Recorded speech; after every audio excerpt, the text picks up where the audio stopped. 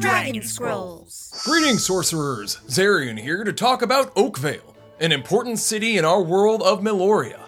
You may already be familiar with the tower, Oakvale's Sorcerer Academy, but there's so much more to know about this fire city.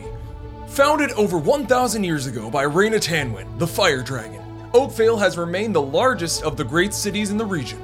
It's located in the Arbor Spring River Valley, which flows into the Eastern Sea, making it a crucial trade hub. Here are some of the must-see locations in Oakvale recommended by locals. The Shopping District, where you can find the latest fashion trends, magic items, and the hottest restaurants.